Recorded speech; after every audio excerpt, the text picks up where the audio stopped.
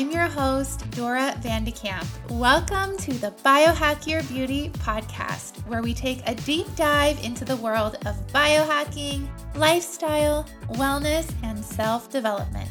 Join me in uncovering the mysteries of beauty, anti-aging, and ultimate longevity with the experts, teachers, and guides who are leading the health revolution. Greetings, beautiful ones. I hope you're having a wonderful week. Today's episode is all about rejuvenated skin and satisfying sex.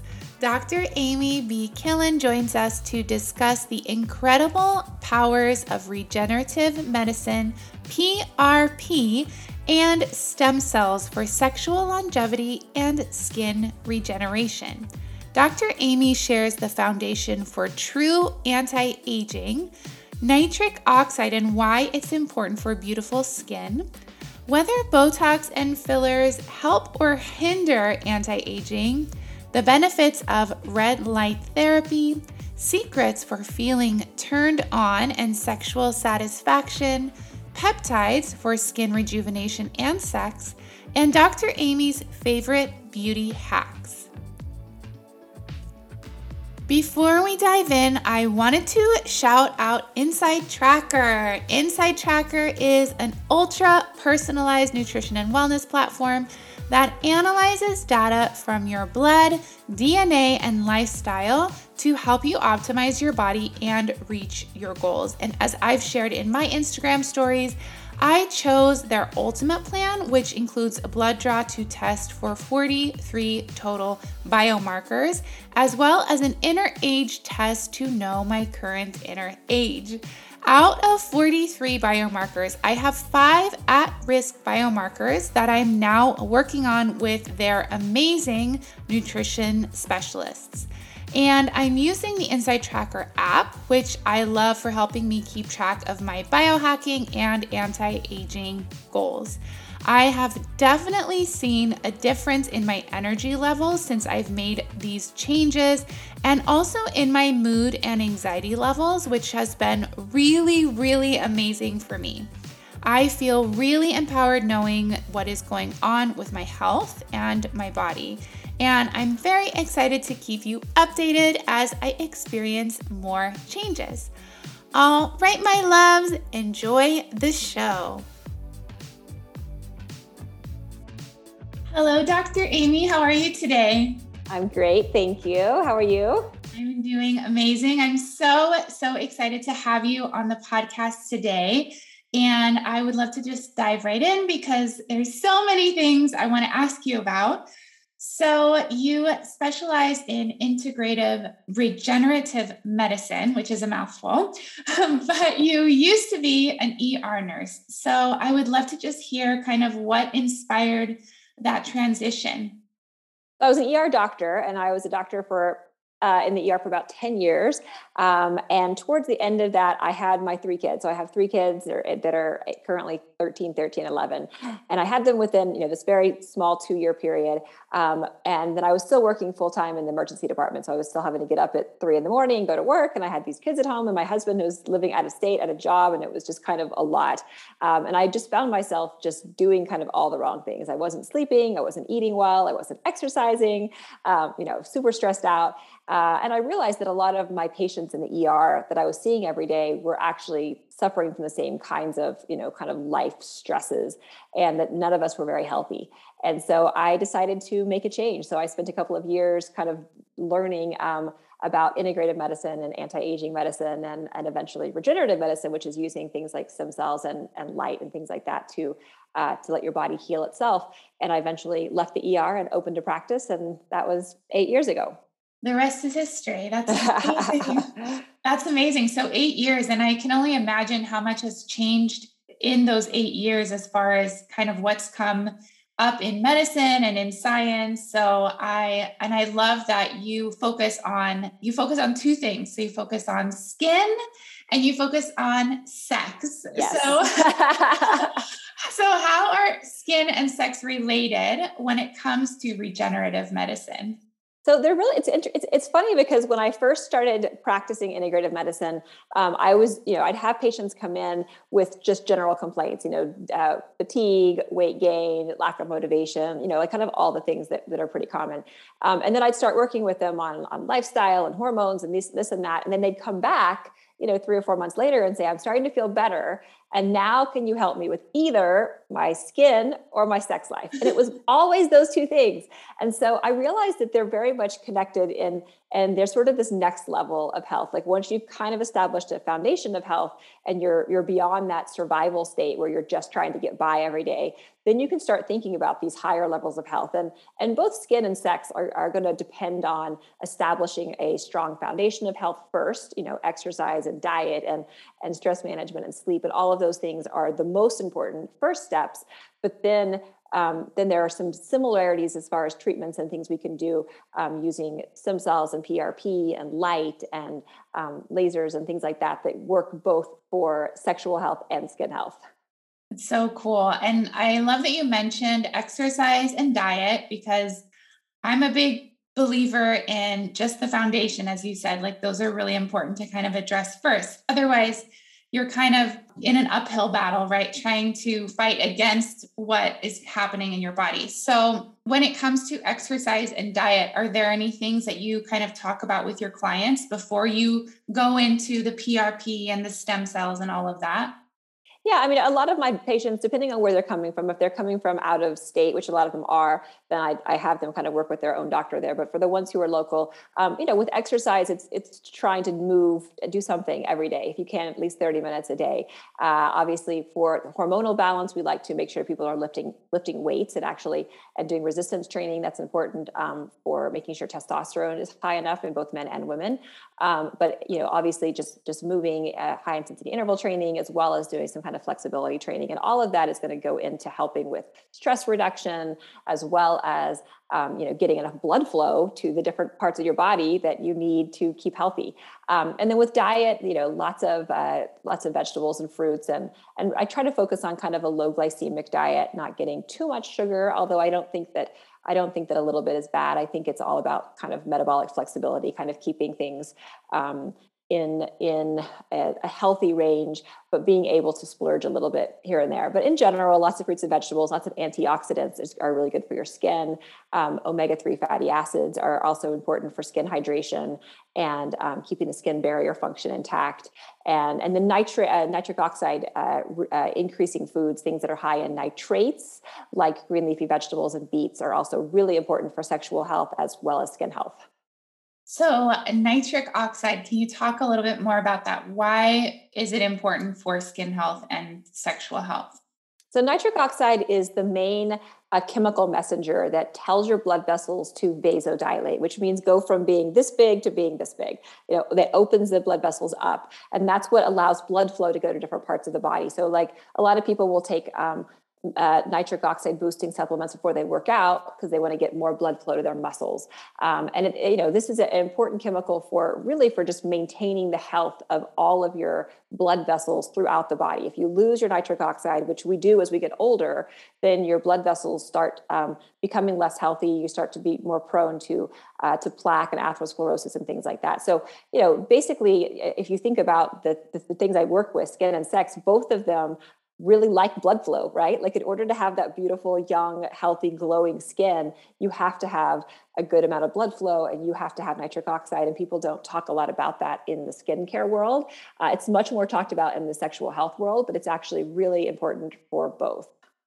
Oh, interesting. I actually just started using an inversion table because right blood flow throughout the body, but then thinking, okay, well, getting that blood flow to the face as well might be really beneficial. So do you have an opinion about inversion? I haven't seen anything about it with skin, but I mean, it's not going to hurt for sure. I can only imagine. Not to let me know if you see anything different. I will. So you mentioned a few things that I'd love to dive a little deeper into. So the first thing is stem cells. So can you talk a little bit about what that means? What are stem cells and how do they work for anti-aging? Maybe for skin and then also for sex. Yeah. So, you have stem cells, we all do, all over our bodies, and they're the cells that are responsible for the general upkeep of our organs and tissues, right? They're the cells that can replicate themselves if you need more of them. They can become other types of cells also, which is called differentiation. And so, like if you get an injury, for instance, if you cut your arm, what happens is that the cells around that are going to send signals to your body's stem cells. Hey, we need some more collagen. We need some more blood vessels. We need some more, different components to repair this injury. And so what happens as we get older is your stem cells lose the ability to message to other cells. They lose some of their ability to repair and regenerate, which is why, if I cut my arm, it takes it, 2 weeks to heal versus if my 11-year-old son does, he's healed in like a day. That's stem cells. That's the stem cells. And that's us getting older. So the idea behind using stem cells for skin health or hair restoration or sexual health or joint health or other things like that is that we can either take stem cells from the patient from somewhere they're not being used, like their bone marrow or their fat, or we can use other kinds of growth factors from stem cells, like from birth tissue products like umbilical cord stem cells or exosomes or things like that. And essentially, we can move those things, we can inject them in the face or use microneedling. And what happens is those cellular components are going to message your own cells that are already in your skin, like your fibroblasts, and say, hey, let's increase the collagen production. Let's increase the elastin production. Let's make more youthful skin. And so that's what you get. You get essentially this healthier creation of skin. And that's going to be a very natural process because all you're doing is using your body's own ability to repair itself. So interesting. And when you say like umbilical cord stem cells, those are your own, would be your own umbilical cord stem cells, or you can use other people's? You can use other people's. I mean, right now in the United States, the FDA does not allow us to use umbilical cord stem cells anymore. There was a period of time where people were using them, but right now they're not allowed until they become FDA approved. But it would be it's basically a full-term baby's umbilical cords and placenta that are donated, and then labs will take those cells, screen them, and either you create cells out of them or make cells out of them, or they will sort of use what we call the growth factors or the exosomes, which are components of stem cells that have been released. They're going to have a lot of the same benefits of stem cells, but they won't actually have stem cells in them. So you can get those, and we use a lot of exosomes and growth factors for skin, and we just apply them topically, and that is allowed currently. So interesting. So the question I would have then is, can you regenerate skin to the point where you're actually reversing the texture and the quality? Like, I think there's more involved than just the layer of the skin, right? Like there's also collagen and maybe like fat loss and density loss with the bone. But do you feel like you can reverse, or is it just more like you can prevent any further aging or damage from happening? You can reverse some of the things. It's easier to make collagen than it is to get your bones to rebuild. And like you said, the things that happen as we get older are we have bone resorption. So you actually lose bone in certain parts of your face. You have loss of fat, or you have redistribution of fat. So instead of having these nice fluffy fat, cute cheeks like we do in our youth, they either start to move down to our jowls or they just go away. And then the other part of it is the skin gets thin and then you lose collagen. So, these regenerative therapies can certainly improve the skin itself.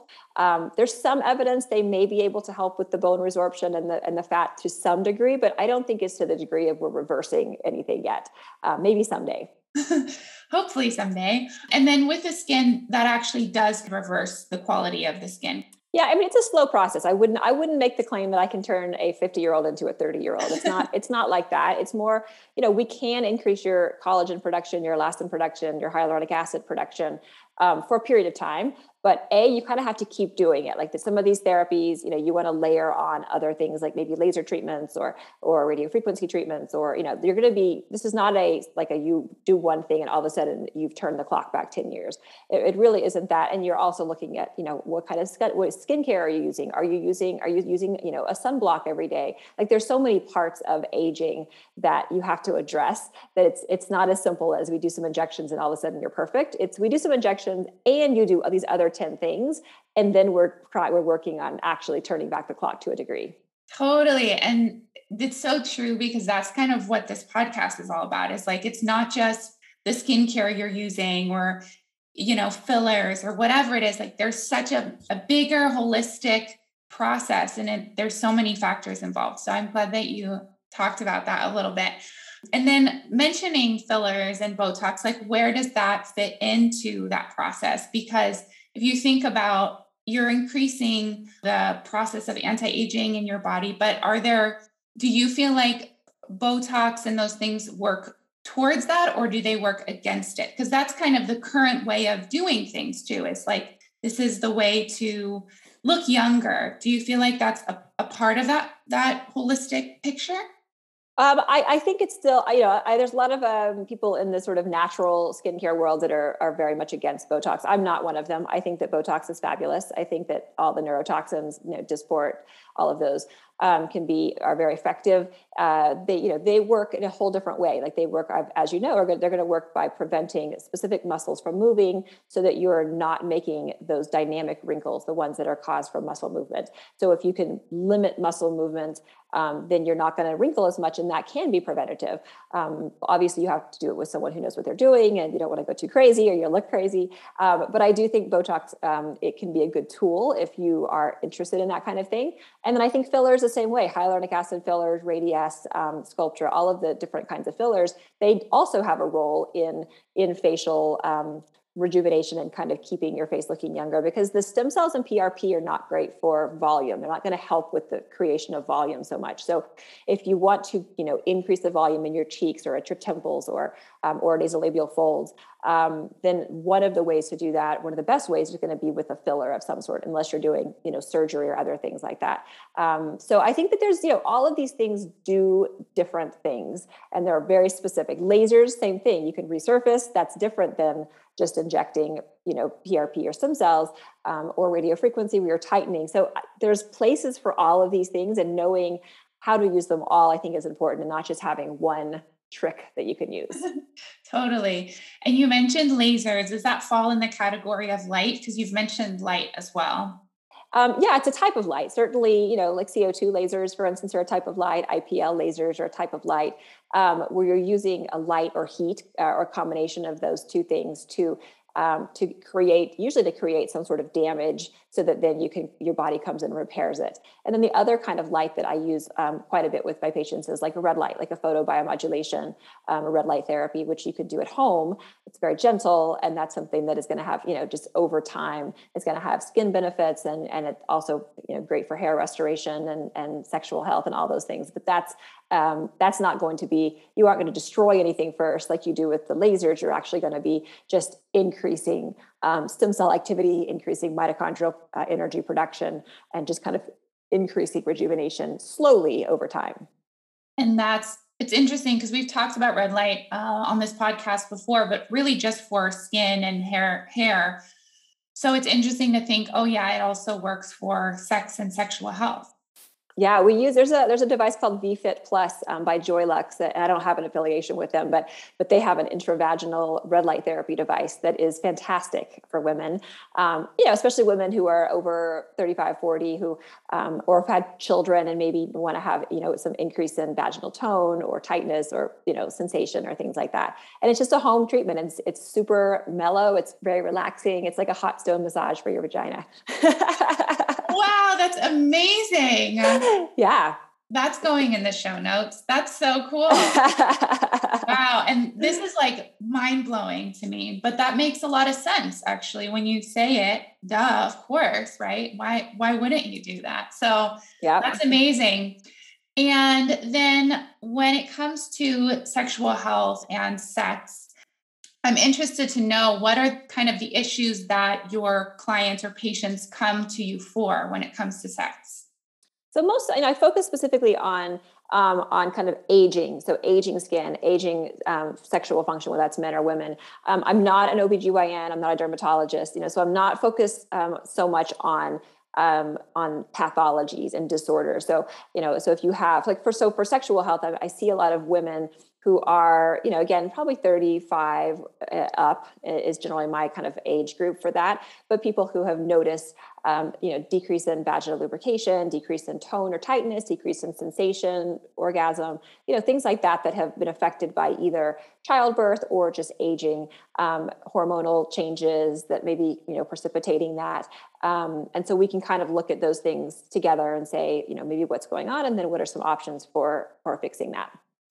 It's so interesting too, because I actually just recently took a test with Inside Tracker. I don't know if you're familiar with them. And it was so interesting because I really didn't anticipate kind of what the results were.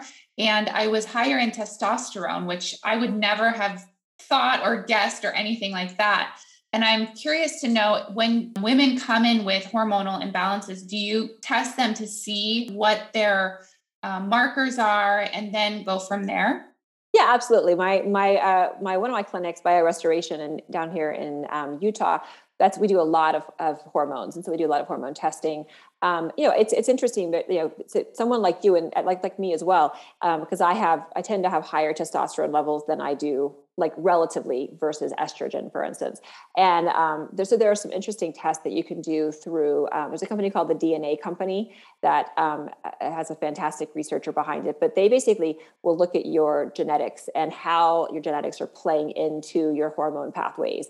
And so, like for me, and possibly for you, I have the genetics where essentially I tend to make testosterone, and then from that, I don't tend to make as much estrogen. That's just the way that my genetics are. But I don't make like tons. It's not so much testosterone that I have like polycystic ovarian syndrome symptoms or things like that. But it's just kind of where I'm a little bit more testosterone dominant. And if you look at me, I'm kind of a straight up and down person. Like I don't have like all the curves like you do if you're more estrogen heavy. And so it's interesting to look at your own personal, not just hormones, but your genetics and how those things play into your hormones.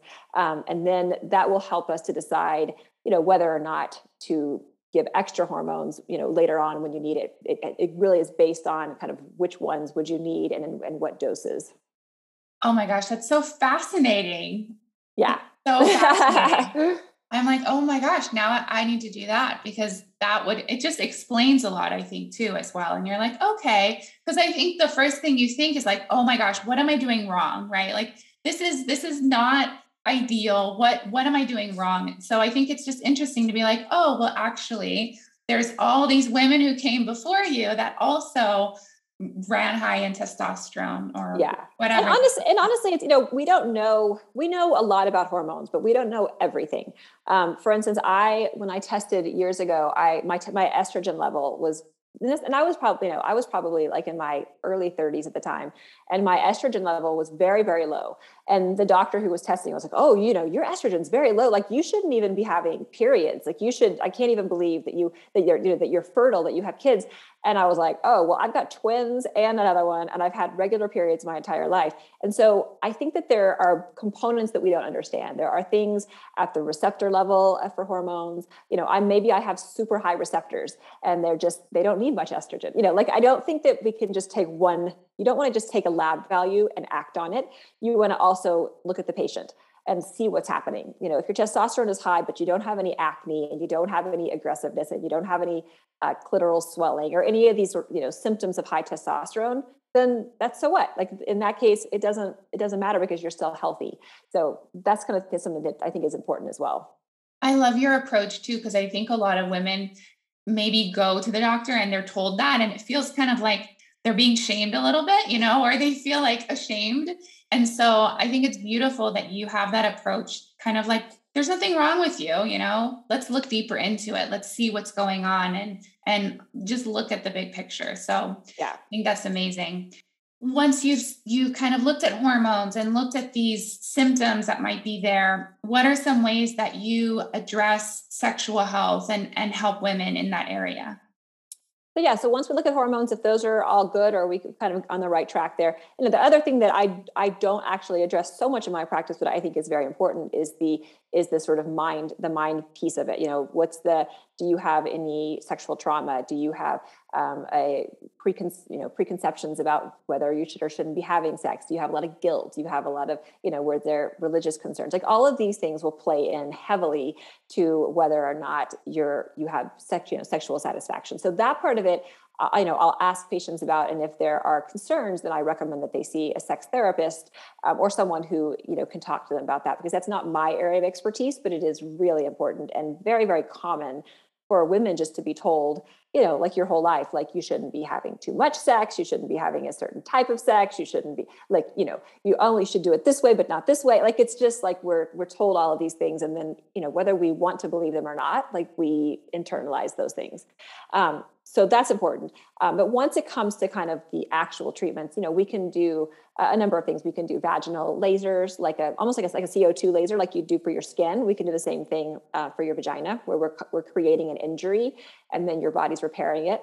And that's can be helpful for increasing lubrication and tightness and things like that. So a lot of these are very similar for skin. We can do radio frequency of the vagina, just like we can for your skin. So that's going to be more of a tightening using heat treatment. And so we can use some of those to tighten as well for the vagina. So like, these are like, it's like your skin on your face and your vagina are like the same, even though they're not. And then we can do these injections like PRP, stem cells, exosomes into the vagina, just like we can with the skin, where we're trying to increase blood flow and collagen production and sensation and things like that. First of all, they sound painful. It does sound painful. No, we use numbing cream. If we didn't use numbing cream, they would be a little bit painful for sure. Okay. And then it's interesting too, because so tightening the vaginal muscles or tightening the vagina, like how does that help with sexual health? It depends on what, so first of all, there's tightening there's increasing the tone of the pelvic floor muscles. So that's a big piece. That's one part of it. And that's going to be done with things like Kegels at home, or even there's some home pelvic floor strengthening devices like the Intensity device, which you can get over the counter, which are going to be intravaginal devices that, what a TENS unit is, where it makes your muscle like stimulate, like contract. So we have those where you can do that at home with the device that goes inside. And it's amazing. It's like Kegels on steroids. So there are some things like that, like Kegels, or there's some gamified Kegels, things like Elfie and devices where you put them inside and then you can play on your phone. It's like you're playing like Frogger, with your vagina, but you're basically just doing Kegels. So all of that's going to help the pelvic floor muscles become stronger, which is going to make for better orgasms. It's going to make for strong, a better ability to keep your urine inside when you're jumping on a trampoline or whatever. And then we can also work on the vaginal canal itself, which is going to have, improving the collagen and improving the sort of elastic structures around the vagina with things like red light therapy or injections or lasers or some of those kinds of things. So there's kind of multiple different levels that you want to work on. And then when I think of that, like, okay, you're taking sometimes you may recommend like a home remedy or like a home therapy, right? You're taking this device home and working with it. How does like self-pleasure fit into that? Is that something you also recommend for your clients to do or limit, or how does that work? Yeah, definitely don't limit it.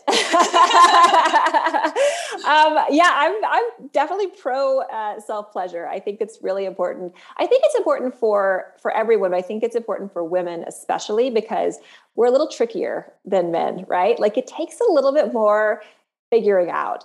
And, I've had patients, who are in their 40s or 50s who, because of religious beliefs or because of things that they were taught, they have never looked at themselves. They have never touched themselves. And I think, I've told them, like, if you really want to have, and these women, a lot of them were having difficulties with reaching orgasm and just were like, they wanted a procedure, but I said, I'm not going to do a procedure on you. Like, you don't need needles put in your vagina. Like, you just need to feel good about the fact that you have this amazing body and you need to explore a little bit. And that's going to do you a lot more good than, any of my procedures. So I think that it's important. I think that the messaging to women shouldn't be that your body is, bad in any way. And I think that, touching and exploring. It teaches you what you like, teach your partner, you can teach your partner what you like. And if you don't do that, it's really hard to know. Yes. I read on your Instagram recently something that really fascinated me because, especially being a coach too, you work with women who are really trying to figure out what they like and kind of how to create a sense of passion and fire in a relationship that they've been in for a long time. And you wrote that a certain level of fight or flight is required for female sexual arousal, which I think is fascinating because it's not something I would have thought at all would be a thing. Yeah, it's an interesting balance because you have to be relaxed enough for both men and women. You have to be relaxed enough to actually have all of the things happen that need to happen in order to have, a satisfying sexual relationship or, experience, like orgasm and all that. You have to be somewhat in this parasympathetic state. However, in order to get to that place, there has to be some excitement, involved. And so it's this very interesting interplay of like, excitement, but also I have to feel safe. Like I want to be excited, but also safe. So yeah, I'm not even sure like what was the answer is for that. Like a scary movie, but maybe do it at home where you feel safe. But it's so great because you did mention like it's so much more complex for women and men. I think, the easy thing in a way is like here, at least there's a pill you can take. And then that's something that will like a Viagra, but for women, that doesn't necessarily work because there's so much more going on. I think it's partly just because our minds have such an effect on how aroused we get and how we feel in our bodies too. Yeah, it's so true. We know that Viagra, for men, it doesn't cause men to be interested in sex. It just causes them to be able to keep an erection, right? So, so that's that same idea. It does in women. It does cause you to have increased blood flow, but the problem is there's this. It's not really a problem, but there's this interesting discordance, they call it, between what we're thinking and what is happening in our genitalia.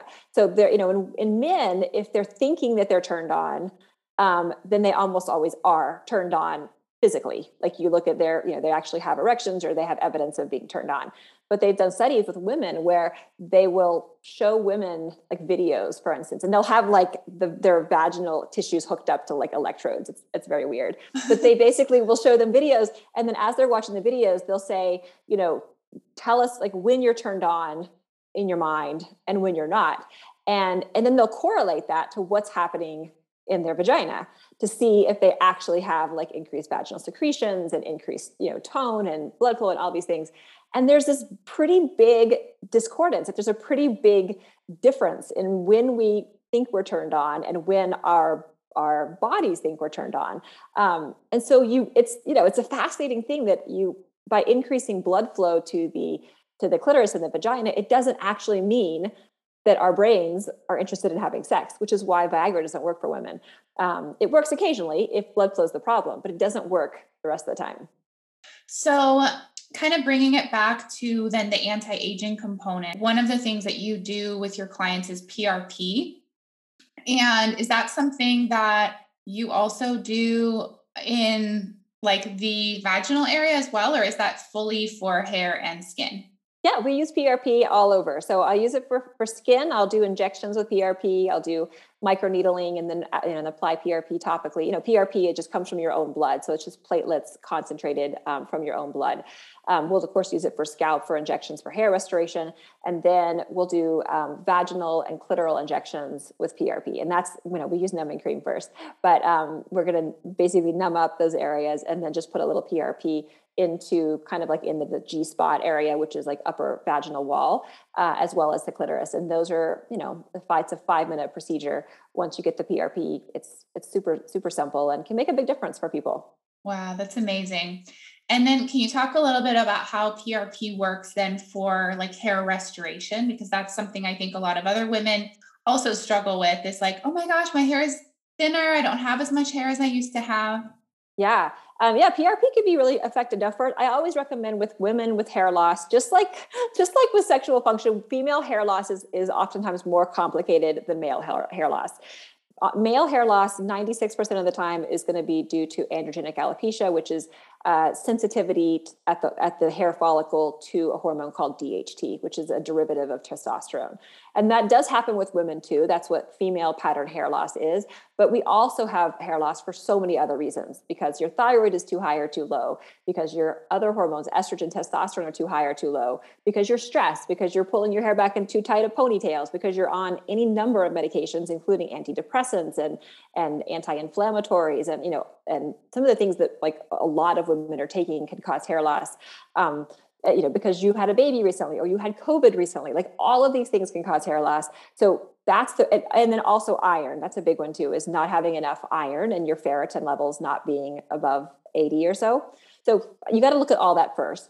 But if those are all okay, then PRP is something that can be a great way to start regrowing hair. So you're, numb up the scalp in some way. And then we just do injections with the PRP about every 2 centimeters or so. And that's going to basically increase signals to the hair follicle cells to try to get them to become into this sort of healthier growth phase, and to restore hair. And we can do PRP alone, or you can add in things like amniotic membrane products, which have been used successfully for hair for a long time and can make it work even better. And how many treatments do you feel like a person might need to kind of start seeing a difference in their hair? Usually it's at least 3, and usually you're going to be spaced about a month apart. The studies that have been done with PRP for hair, and there are a number of them at this point, they basically show that you don't want to just do 1 or 2. You may not see any improvements with 1 or 2. With 3, you should. And on average, if you look at all the studies, you're going to see between 18 and 30 new hairs per centimeter if you have 3 treatments of PRP, and you're kind of a good candidate for it. Amazing. Very cool. And how do peptides fit into all this? Because I know that's something you work with as well. You have a new peptide I just saw. I was like, Yay. oh my gosh, it looks amazing. So I'm very excited about that. So how do peptides kind of fit into all of this with sexual health, skin health? So peptides are just short proteins. It's just a little baby protein, right? It's like a fragment of a protein that does something specific. A lot of peptides in the past have been, and still are, a lot of them are by prescription only because there are a number of them out there. But I use specific ones for skin and hair and sex. And basically we're just targeting something very specific. So like for skin, a common peptide, which has actually been around for a long time, is called GHK copper. And it's in a lot of your creams and your serums. And if you look it up, if you were to look up GHK-CU, you'd find that it's in a ton of products already. But that basically, it's great at increasing collagen production in the skin. We could use that same peptide for hair restoration, especially in women. That can be effective, combining it with something like zinc thymulin, which is another almost like it's a immune modulating peptide. So it can help with inflammation, and it can help with hair growth, especially if there's an inflammatory component to it. And then there's some peptides. My favorite one for sexual health is called PT141. It's actually an FDA approved drug now called Vyleesi that you can get. It's very expensive. If insurance doesn't pay for it, it's like $700, which is crazy. But as a peptide, before it was an FDA approved drug, it was, like $50. So that's what happens when you get the big pharma involved. But that's an interesting peptide because it works on the hypothalamus. It works on something called the melanocortin pathway. But basically, it helps to make it so you are actually interested in sex. So it does increase libido, and it increases arousal and desire and all of those things. So it works not just on the genitalia like Viagra does, but it actually works on like the whole kind of process. And so it's effective for both men and women to some degree, but it can have some side effects like headaches and nausea and things like that. So it's not perfect, but it's an interesting one for women because it's one of the first ones that I think actually can be really helpful. And would somebody take the peptide or however it's consumed for a long period of time and then it stops working? Or is it something kind of you use and then wean off of it? How does that work? So you just take it as you need it. So with the sexual stuff, with the skin ones, you could take them kind of cyclically, but with the sexual ones, you take, and you actually could do it either sub-Q injections or intranasally now. There's some formulations where you can just do it, in your nose, which is way better, I think. But you take it like, on the day that you're you were to have date night tonight, you would take it an hour beforehand. And then it tends to last. The problem is it tends to last like 6 hours or so. Like it's a long acting thing. And I've had patients tell me that it was like the middle of the night and they woke up and they were like so like going out of their skin because they like needed to have sex right now because wow. like, it lasts a long time. And so it can be fairly intense for some people. But that's a positive and a negative, I guess. Wow, it is a positive and a negative, I suppose. It's probably more of a positive if you're really looking to like boost your sex drive, but I could right. see you're like, okay, it's 3 a.m. I'm kind of ready to sleep now. right. And so then with peptides, when somebody's interested in doing that, do they go to their doctor? Like, what is the best way to do that, to go about that? You have to go to a doctor who deals in, I sound like not deals in, but like who knows how to use peptides and is familiar with them and is willing to use them, because they're still in this kind of investigational space. A lot of them where they're not necessarily, some of them are FDA approved, some of them are not. Some of them, the FDA has chosen not to regulate because they're so small and they only have a certain number of amino acids, or they've just been around for a long time and are considered to be pretty safe. But it's not, it's a kind of a niche thing where only specific doctors are doing it. There are some peptide organizations out there that you can look at online that can give you doctor referrals, but it's not something that everyone is doing at this point at all. And so you would recommend going to find a doctor to do it? Or because I know some people go online, they get their own peptides. It's a very interesting, I think, right, because you said it's very still new and it's making its way into this world that we're living in. So do you feel like it's really important to seek out a doctor, or do you feel like you can navigate it on your own? It's so much. I mean, it's so much, even as a doctor, it's so much to like understand all of the different mechanisms, the side effects, the contraindications. And I'm the kind of person who likes to experiment on myself, and I think it's a lot of fun. So I totally understand the people out there who are like, I'm just going to do it. I get that for sure, but there's a lot to it, especially not so much like the topical GHK copper. Like you can do that on your own. But if you're going to be injecting something, I think it's important that you have someone who's following along, who is watching for side effects, who can tell you where to get it that's safe, because you don't want to inject things that are either going to have side effects or potentially create immune responses in your body to these peptides or autoimmune disorders or infections or any of these kind of things. So yeah. Amazing. I love that. We did a peptide episode a while back, and I had so many people be like, well, now what do I do? Where do I go? How do I get them? So I think it's great because it clears up a little bit about that. Yeah. That's amazing. All right. Well, I have 3 questions that we ask all of our guests. And the first one is, what is your definition of beauty? My definition of beauty is just feeling good about yourself and feeling like you're ready to go out into the world and make a difference and make an impact and enjoy your life. Like, I think it's very subjective, but I think it's mostly, it really is in the eyes of the beholder, and it's in the eyes of the person who is holding the beauty. Beautiful. What is your favorite inner or outer beauty tip for our listeners? My favorite beauty tip is sleeping. I think it's so important. I think it's so underrated. And I think that if you don't get 7 to 8 hours of sleep a night, you will never look your best. Very good. Do you work with blue light and red light? Do you have like red light glasses or anything like that? I do have the glasses, but I don't use them much. I just kind of avoid screens, at least an hour before bed.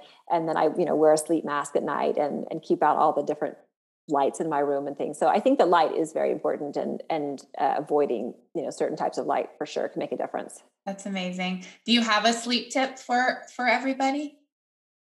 My biggest thing that's made a difference for me is this sleep mat. I have an Uller sleep mat, which is the chili pad, kind of the high, like the next up from the chili pad, where it cools your bed at night, and you can adjust the temperatures, and you can put it in a cooler, but as you go deeper sleep, it cools you more, and then you can bring it up.